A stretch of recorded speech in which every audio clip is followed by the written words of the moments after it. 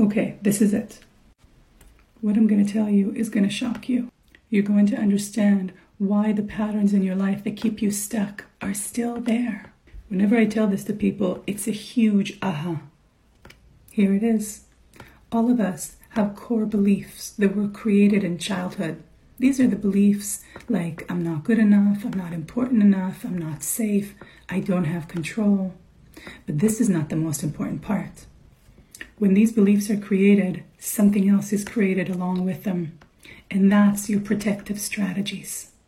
The purpose of the protective strategies is to prevent the beliefs from coming true.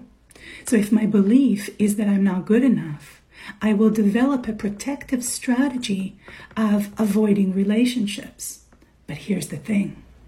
The protective strategy always ends up reinforcing and proving the belief as true.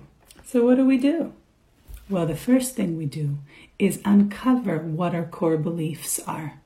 And what are those protective strategies that we've devised to prevent our core beliefs from coming true? Shortcast Club.